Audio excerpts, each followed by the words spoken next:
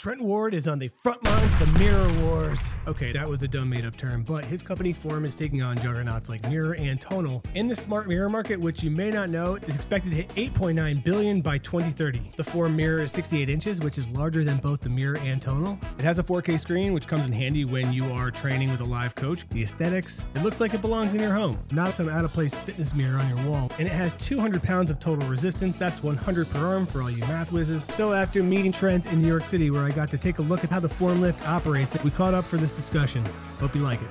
Support for MNF Reps is brought to you by Manscaped. At manscaped.com, they have a fleet of grooming tools that will take care of everything from the hair on your face, to your ears, to your nose, to your pits, to whatever that is. And if you're one of those guys that's like, well, I'll just use one of those disposable razors, go right ahead, man. It's your skin's funeral. Manscaped sent me the Beard Hedger Pro Kit. You get, obviously, the Beard Hedger. You also get beard shampoo, beard conditioner, beard balm, beard oil, a beard brush, a comb, scissors, the case. What I really liked about this, one guard allows for 20 different lengths. So you don't have to have a bunch of those little plastic clips scattered around. The drawer in my bathroom was a graveyard of those things, and it was just gross. Remember, you get 20% off if you go to manscaped.com, use the code REPS20. It's free shipping worldwide. That means if you live on this planet, you can have it shipped to you for free. So if you live on the moon, you're pretty much Don't forget to use code REPS20 for 20% off your order at manscaped.com, bro. What's the difference between Forme and your competition? The hardware is differentiated in that it's nicer, it's more premium, has a lot of the same functionality. But I think the real difference is having a real life trainer look at you, coach you, make sure you're doing things right. I'm continually shocked at how little people understand what trainers actually do and what a difference they make. Right? There's just such a perception difference. Like when you haven't done that, when you haven't worked with someone and you have. It's amazing watching people who start training with a trainer who's very experienced and a month later, like, this is like a whole new life. This is like a whole new way of thinking about things. And so I think it's that. It's the equipment's great, and we can talk about all the sort of details around that.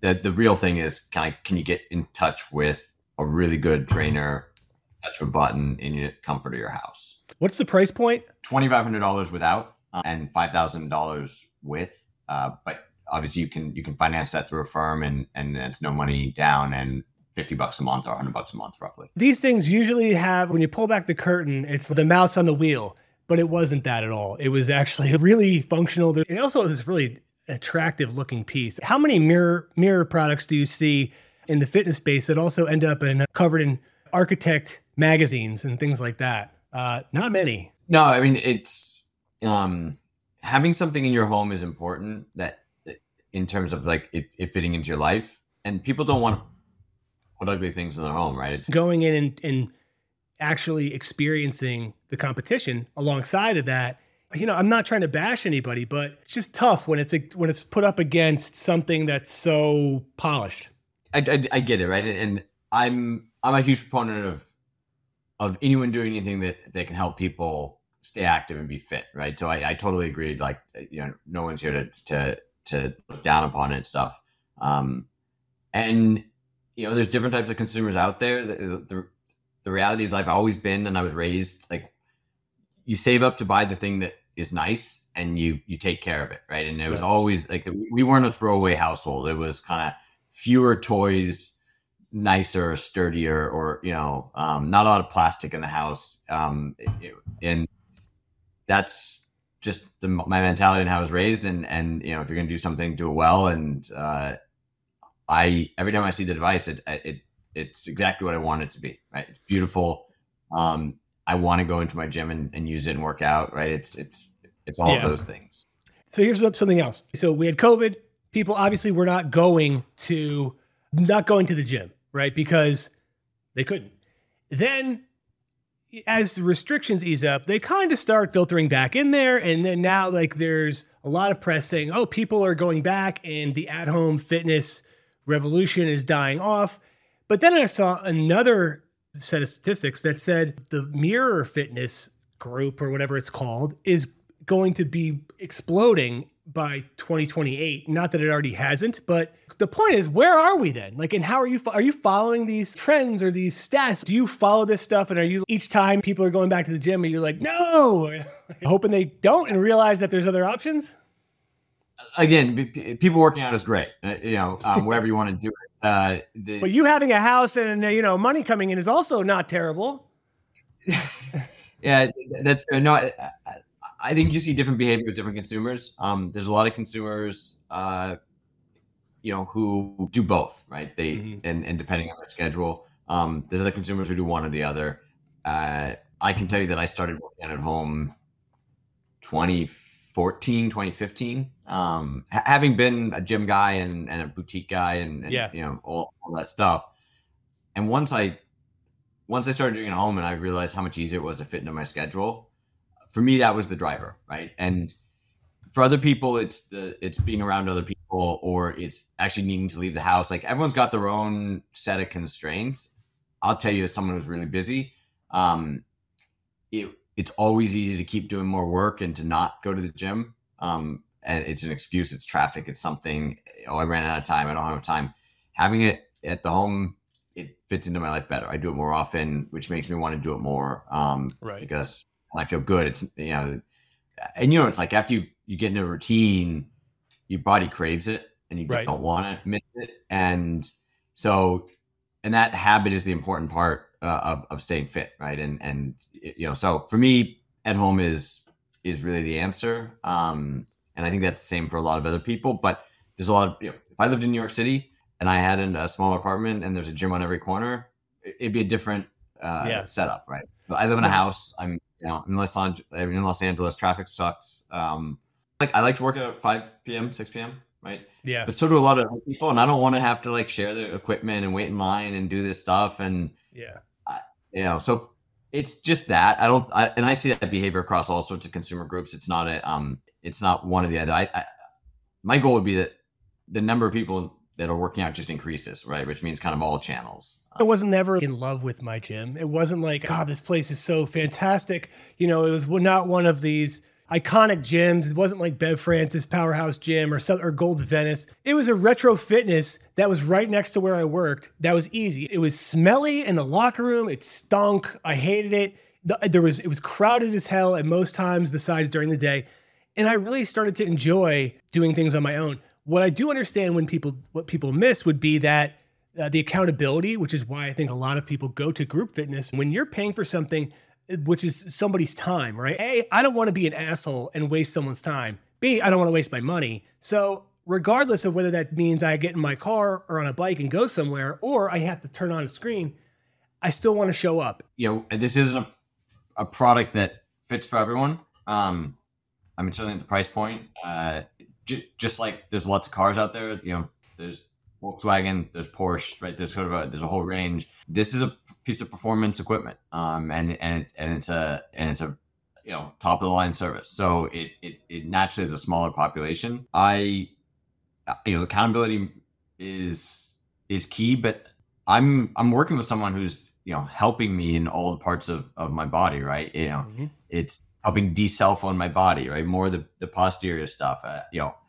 I've been pushing dumbbells and barbells a long time. It's pushing, right?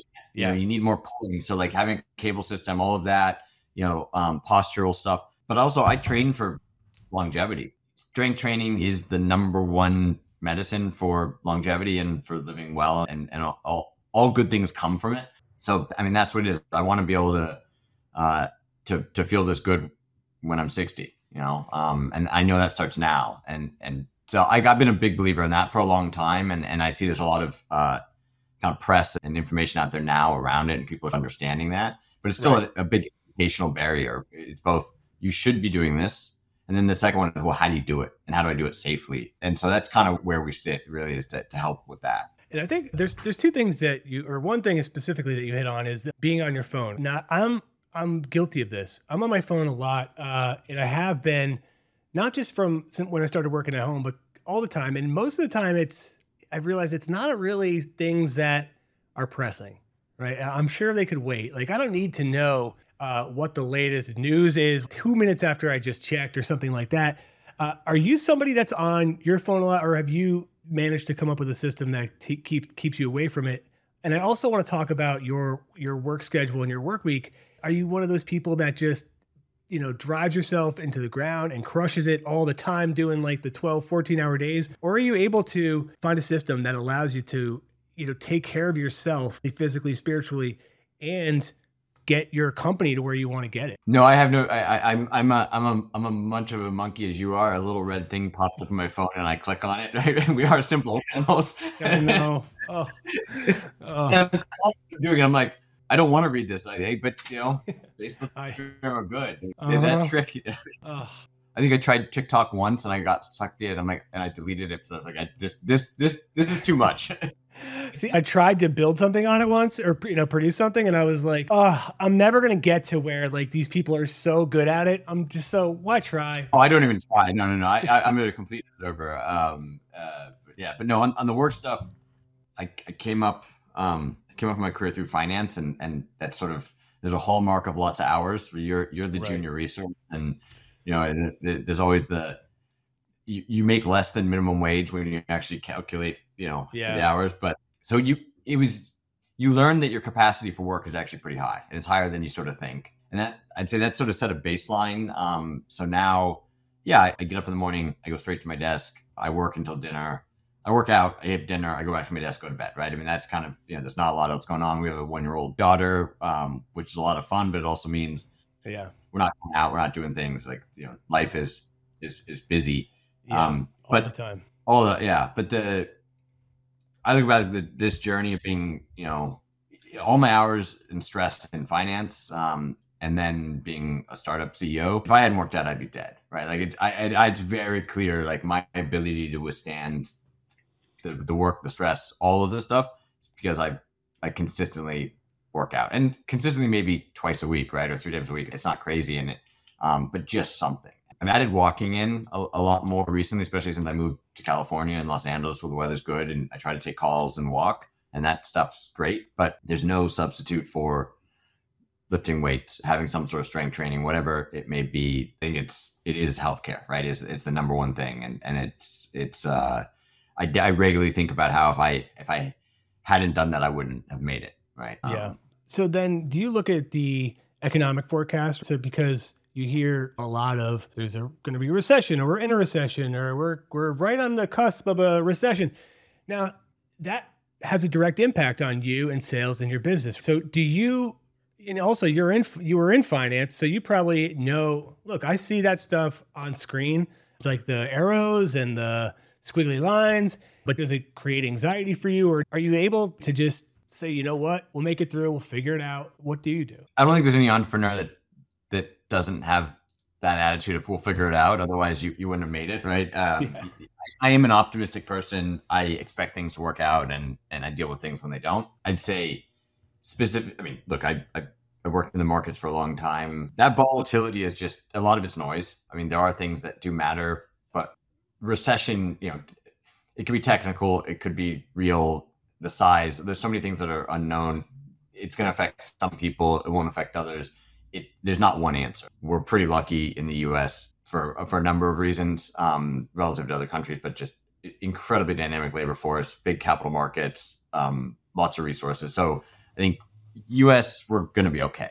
So there'll be layoffs, and it's really sad and stuff, but it's just a natural part of the economic cycle. So I think we'll be okay. The interesting thing is fitness spend doesn't really decrease in recessions. If anything, you tend to cancel a trip or skip a dinner or something. You sort of save money in other places. You go to the gym more. There's sort of that buckle down mentality. You don't get lazier in a recession, right? You sort of get hungrier. And I think that translates into kind of how you live your life in general. But that being said, certainly people in the upper part of the scale and kind of the more affluent end of the market, fitness is a staple. It's a necessity. It's not the sort of thing that you decide, I'm going to work out or not because of what the market's doing. You won't go on the trip. You won't buy some other stuff, but it's care. Is this, so as an entrepreneur, is this your first foray into starting up a company? Because if it is, that's a pretty good track record. But also a lot of other entrepreneurs that I've interviewed have said they do lean on a lot of the past failures to create their success. But I'm always curious what that journey looks like, person to person. No, I'm making a lot of mistakes the first time. What would some of those be? Can you tell me some of those? Because I'm curious as to what. I don't think we have enough time to go through all of them. You're skating it. That's you got to give me something, man. Because I think this is a really important piece of the puzzle, right? Like I either could have, should have, or had I known, would have done this instead. I think that those are really cool stories usually for me, anyway. I'd say this isn't a unique one, but it's something that, having gone through it, I would say, and now heard the advice much more clearly in hindsight, of just hiring and kind of the team you have. We definitely didn't have all the right people in the right seats when we first started. And having never done it before, didn't know how that looked. Right. It's kind of like you're in a relationship with someone, then you break up with them, and then you meet someone new, and you're like, oh wow, this is much better, right? Like, Yeah. and it's that. And when we brought in our CTO Deepak, who'd been the head of engineering at Peloton 2017, 2019, done a lot of stuff in the space. He was very kind. He didn't say, you're an idiot, you made these mistakes. He's like, there's better ways we can do this. And he just kind of really helped set a tone and lead by example with that. And so I think that experience of hiring people, very strong analytical skills, right, and kind of experience, you do that, but it's somewhat theoretical, and you don't deal with a lot of people, right? I spent a lot of time with numbers on a computer, right, and being in the real world and kind of managing people. This is a completely new experience for me, right? Finance is largely an apprenticeship business. You sort of work for someone that you will become one day, right? And it's kind of this one type of person, really, and you just get older. All the different parts of this business and all the other elements of that and people is new. And it's taken time, and I'm still not, I wouldn't say I'm good at it yet. I don't know if you're ever good at it, but it's definitely a skill that is very new. Marketing, communication, making things simple. I've always had an attraction to complexity. And I've realized in communicating anything, ideas or products, like what's the one thing, what's the simple thing, how to do it. I'm not great at that. And I'd say we have so many, you saw it, you came in and saw the product, all these things are there. I wasn't able to effectively communicate that to you before. That's a good point too. Yeah, you're right. It's a lot of hustle, having to go pick up and go and be at, I know there's various price models for coaches and trainers. So yeah, that makes sense to want to be more a part of this. It would probably allow you to do more, cut down on travel time, cut down on commuting, all that stuff. Talk to any trainer and just be like, okay, running around Manhattan, which Starbucks have the best bathroom, right? Or like it's a constant grind, and you spend a lot of time away from your family. Look, when you're young and you're hungry and it's fun, that's great. But when you put the years on, not only you're a really good trainer and very experienced and have this amazing skill set, but you also have a family and you have other stuff, and it's hard. And so, being able to live where you want and not having to live next to your client, being able to get demand that isn't necessarily just in a short little radius around you is key. So I've become a massive proponent for coaching and for training and how it can help trainers, kind of have a more sustainable life in business. It is also what helps the customer as well. So it's, right. I love that circularity of it. How do you help both sides? No, it's a good point, man. I'm glad that you circled back on that. We'll catch up again. I would love to, especially if you're in the city or if I'm out there. I appreciate that. No, definitely let me know if you're out here. And I'll ping you in next time I'm in New York. Awesome. Sounds good, man. Great to see that. Thanks for listening. Consider giving a like or subscribing. Why not? It's free. And if you don't, that's totally fine. But I might not give you a VIP invite to my next book club meeting.